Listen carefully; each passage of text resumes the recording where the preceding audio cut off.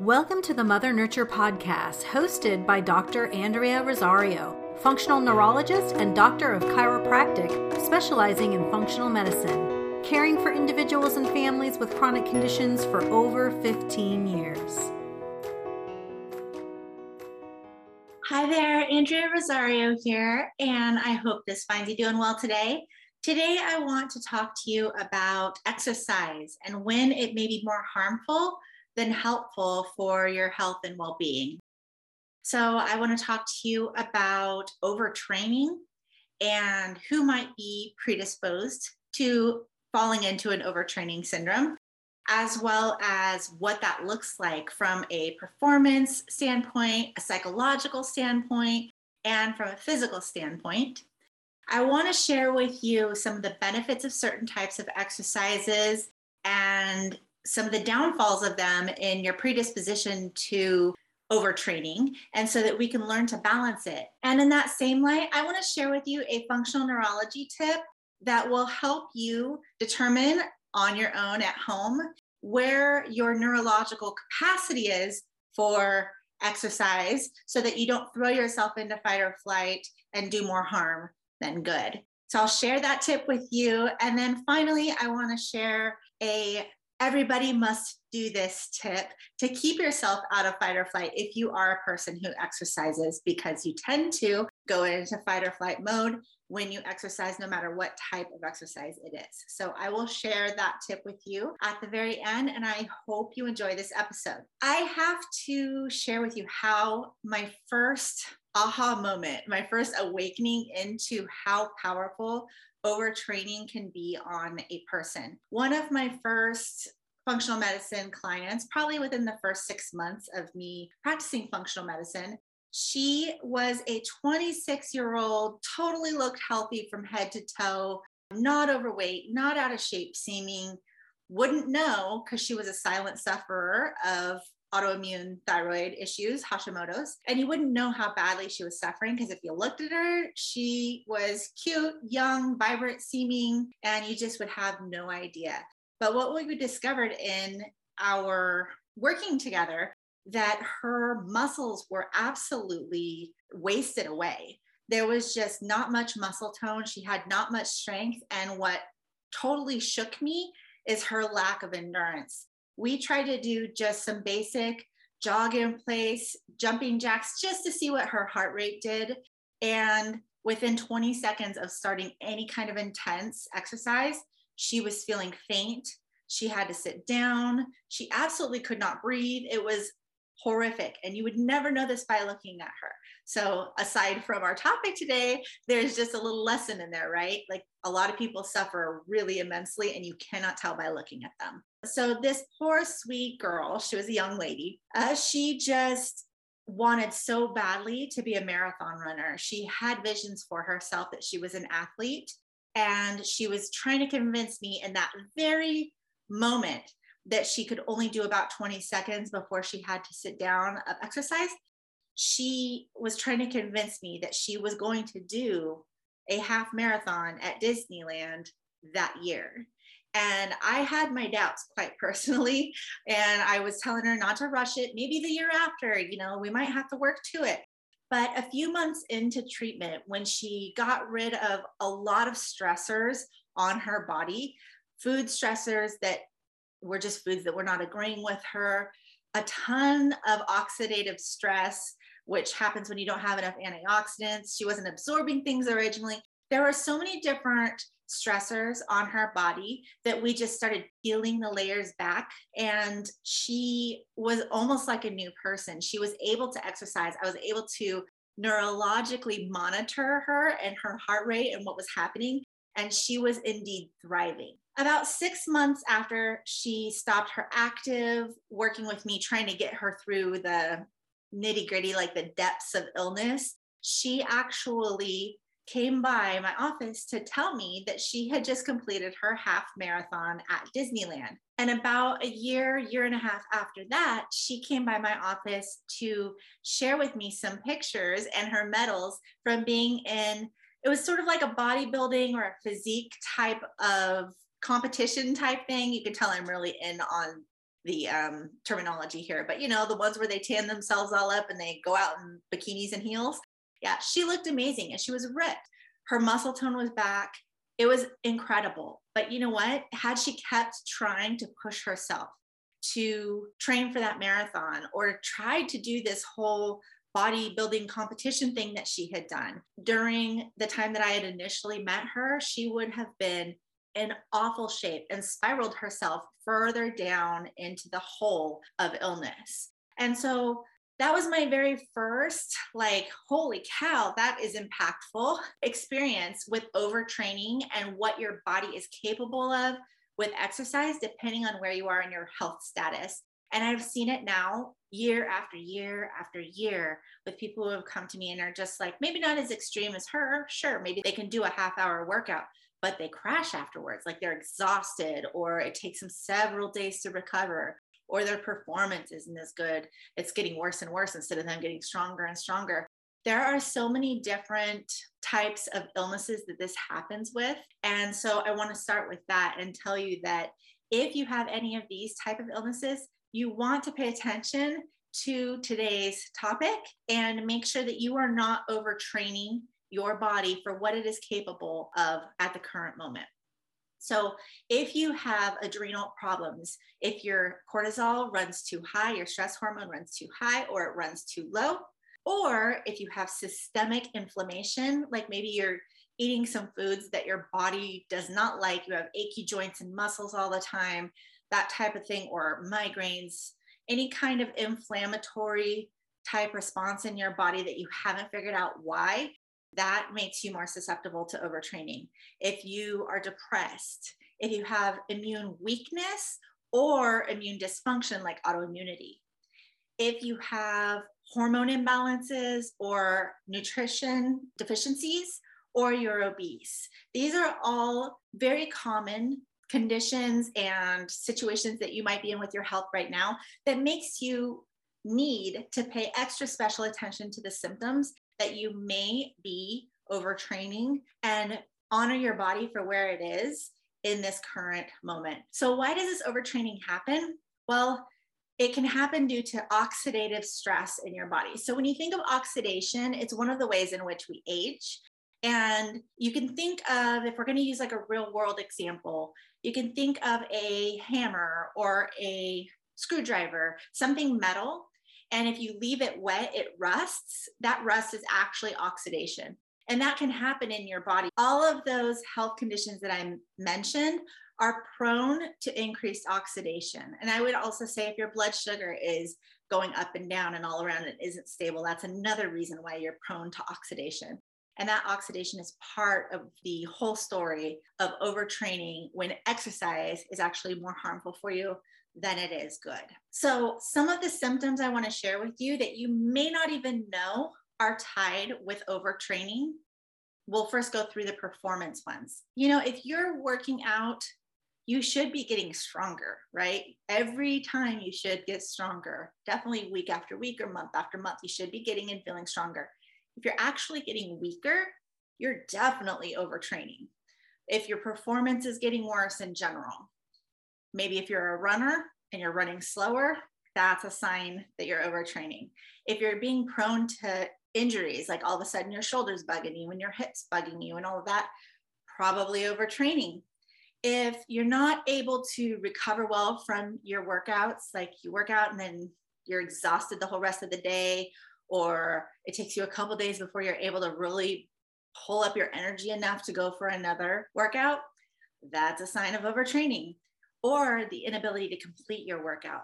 Whereas you used to be able to go a half hour of working out, now you're just like, I'm shot at like 20 minutes. There's just no more going on. That is another performance type sign of overtraining. Then we have psychological forms, which this is the one that I think most people don't even associate with overtraining at all. And that is when you stop having motivation and enthusiasm for working out, that isn't just laziness. It's probably not laziness at all. That can actually be your body signaling to you like, oof, this is too much. You're pushing me too hard. I can't do it right now. if you don't have any competitive drive in you where you're trying to be better than yourself anymore, that kind of goes along with the motivation, right? If you're not having that competitive drive that you usually have, there you go. That's another one. Depression, irritability, or like you're getting aggressive for like no reason. Everyone's bugging you and you're just like, get out of my face. Those are all signs of overtraining. So most people don't think about the psychological signs. And so I just wanted to bring them to your attention today. And then the physical health signs that you're overtraining would be like if your immune system gets weakened and all of a sudden you're getting sick a lot. If you've lost your sex drive, it's normally pretty healthy and you're just like, I could care less. That, again, not a good sign as far as the whole body's function is concerned. You can sometimes lose your menstrual cycle. This is really common in women who are underweight, but it can just be that you're overtraining as well, even if you're not underweight. You can also either gain weight or lose weight without like cause. You can gain or lose. It can go one way or another depending on your genetics, your body type, what you're prone to. And then you can also lose your muscle strength and you have a little bit hard time getting up off the floor or, carrying things that you usually can carry. These are all signs that your body's in oxidative stress. You're doing way too much physical activity for where you are currently at in this chapter of your health. Okay. So I wanted to talk to you about the different kinds of exercise and where you can get a really big bang for your buck and where you need to sort of weigh the pros and cons and know that where you're more susceptible for overtraining so that we can kind of go into the discussion of what is best for you right now. Okay, so we talked about the predispositions to overtraining and some of the better and lesser known symptoms that you're overtraining. So we're going to talk now about light to medium impact exercise versus high intensity exercise. So you can get a huge amount of bang for your buck with high intensity exercise. And I am talking about get your heart rate up where you could talk, but you don't want to. That would be like a high intensity zone.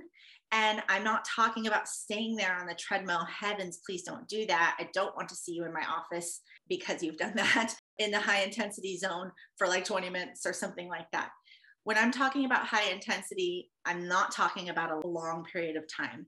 But when you look at the different benefits of exercising, I'll talk to you about how much it helps with low or medium intensity and how much it helps with the higher intensity.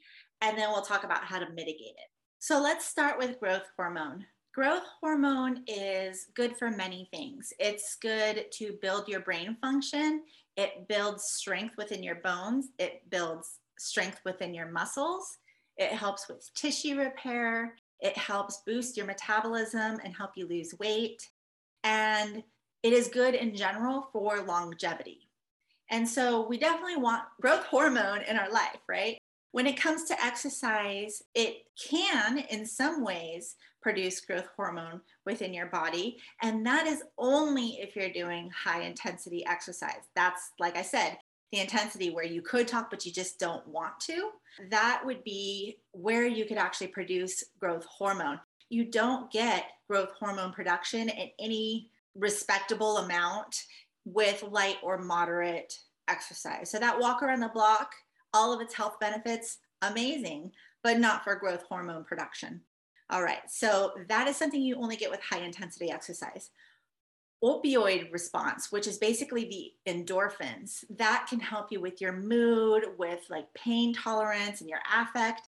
You only get those endorphins with high intensity exercise. It does not come with light to medium intensity exercise. So again, high intensity, a powerhouse right there. The next one is eNOS. It's endothelial nitric oxide synthase. And so we want that to be produced in your body. So what does eNOS do? It is cardioprotective. It helps your arteries relax. And it also helps with the oxidative stress in your body. It is very, very, very good for your heart. And you definitely want that in your life. So we have actual relative amount of eNOS production depending on how intense our exercise is. So light exercise helps some, moderate helps more than light, and high intensity exercise helps most of all of them. The next health benefit to exercise is the production of brain-derived neurotrophic factor. That's a lot of big words, but what it comes down to is it helps you maintain your neurons. So it helps your neurons grow. It helps them become more efficient in their connections, and it helps you maintain them so that they don't die off. I mean, this is part of the reason why exercise is so incredibly important to avoid dementia. It's really, really important. This brain-derived neurotrophic factor is like gold. You definitely want that. So much like the eNOS, the brain-derived neurotrophic factor, you will get a relative amount according to how much activity. So you basically produce a bit if you're taking light activity and exercise, a bit more if you're doing medium intensity exercise. And then if you're doing high intensity exercise, you get big amounts of production of the brain-derived neurotrophic factor. So that's really important. Then there's two more benefits, and they kind of are similar in how they respond to exercise. We have insulin sensitivity to help you to not be diabetic, and we have immune enhancement. Both of them get benefited from light or moderate exercise for sure, but massive benefit from high intensity exercise. So you can see, like, if you only have a little bit of time in the day, high intensity might be where it's at, but there's a trick. Even though all of those beautiful benefits of exercise come in high production and high intensity, if you're using high intensity exercise, hate to say it, but it's actually very much more likely that you are going to overtrain if you're in high intensity exercise. That's why when I said, oh, please don't go at high intensity on a treadmill for 20, 30, 40 minutes, that is definitely not what I want you to do from our discussion today, okay? Yes, you're gonna get all kinds of benefits, but you don't have to do it very long to get those benefits. You can actually get all of those benefits that I just shared with you in high amounts if you're doing 3 to 7 minutes of high intensity exercise per day. 3 to 7 minutes. You know what that is? That is dancing your butt off to a song. It is not a high ask for most people to do 3 minutes of high intensity. It is true, however, that not everybody can even do 3 minutes. You can take the young lady that I shared with you at the beginning of this episode as an example. She was like 20, 30 seconds. It's unfortunate, but it really does happen. What you can do now, I'm going to share with you my functional neurology tip to figuring out what kind or how much of high intensity your body can handle. And that way, you know, between 3 to 7 minutes, how much you want to give yourself every single day to go get all those amazing benefits and avoid the overtraining that so many people fall into. Most of us have a pulse oximeter now that we have been through the COVID times. And that is the only tool that you actually need in order to figure out what your body can handle and tolerate.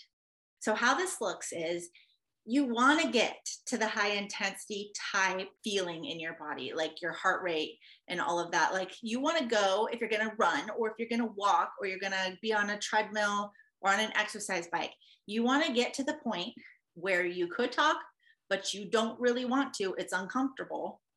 And you kind of stay at that pace. So if you stay at that pace, your heart rate on that pulse oximeter should be stable. It shouldn't keep going up, and it sure as heck should not go down. Okay, so get yourself to that pacing and then stay at that pacing so that you know that you're not pushing yourself any further or any less. And you're going to check your pulse ox every 15 to 30 seconds and see, is it about the same level? Once it starts going up and you have not increased your intensity, that is a sign that your nervous system is getting overtaxed. You are going into sympathetic dominance. You have gone too far. Mark your time, and that is too far for you. You need to pull it back down. Okay. Now, I hate to say it, but if you're exercising and at the current pace, you are not moving your pace at all, and you watch your pulse dip, oh boy, you stop immediately. Okay. That is bad news. And that means you probably should be very careful on what kind of exercise you're doing. And this may not even be a time to exercise beyond a walk around the block or some gentle yoga. Okay, because that means your nervous system is really not okay with this amount of exercise. So let's just say you are doing a quick jog, because that's where you're at, like fitness wise, that's easy for you, but you can't get out of breath with it. So, okay, that's what you choose to do. If you're not in that good of shape and you can get to that fitness level with just like a little bit of an incline on a walk, great. Wherever you're at, use it. So if you're going at a slow jog and you're going at the normal pace, you're not feeling any more winded or any less winded, you're kind of stable. Let yourself kind of get to that point for 30 to 60 seconds, right? Takes a little bit to build yourself up to where your pacing is at and get your heart rate settled. Let's just say 60 seconds, you can look at your pulse ox and you want to look at the heart rate that you've got and you mark it down. And then you keep going at that pace and you mark it down 15 to 30 seconds later. Keep going at that pace, 15 to 30 seconds later. Let's just say you got to 5 minutes and then you noticed your pulse started to raise. I would probably do 4 minutes of high intensity exercise and not go to 5 for a while. You can stay at 4. And then eventually you'll be able to do 5, but you'll be testing yourself a while later. And if this is the case for you, then you want to start looking at where is the causative factor? What is stressing my body out, right? Is it food that I'm eating? Am I not getting enough antioxidants? Is my blood sugar flying all over the place? Do I have a leaky gut and a leaky blood-brain barrier? Which basically would create inflammation in your brain. And then that would kind of mess up your autonomics, like your fight or flight versus rest and digest system. You can just kind of look around at your health. It's my autoimmunity and flare. We have to figure out where your lack of endurance is coming from and peel that layer off. And then you can be like my dear sweet friend that went and did her half marathon at Disneyland.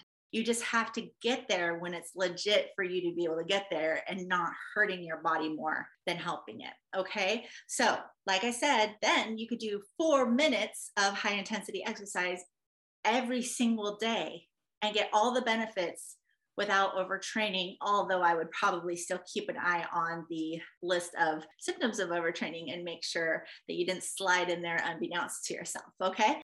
So finally, I want to end sharing with you the one thing that I think everybody needs to do after they exercise. After every exercise, please take at least 2 to 3 minutes to meditate or do breathing exercises. I don't care which one you use. I don't care if you pray instead of meditate. It does not matter to me. What you have to do though is when you've exercised, you need to pull your body out of sympathetic fight or flight dominance that happens when you exercise and pull yourself back down into parasympathetic mode, rest and digest. And you should do that every time you exercise, or you can get more stuck in that sympathetic dominance. And none of us need that because as a society, we tend to live in that fight or flight mode way more than we ever should. So the major tip and trick there is please, if you're going to exercise, take 2 to 3 minutes at least. Meditate, pray, breathing exercises, whatever tickles your fancy, make sure you do that. In summary for today, we talked about what can predispose you to overtraining and making your exercise more harmful than helpful. We talked about the symptoms of overtraining, both performance-wise, psychologically, and physically. We talked about the benefits of exercising, and I got down into the individual chemicals that are released. I know that was a little sciencey, but it's important to know. And which ones are released when you're doing high intensity versus low and medium intensity.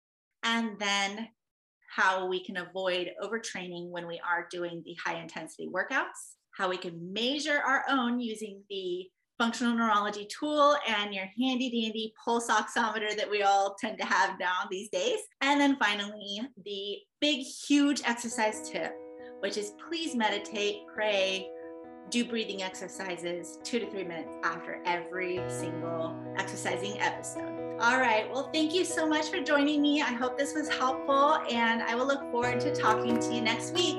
Take care. Bye-bye.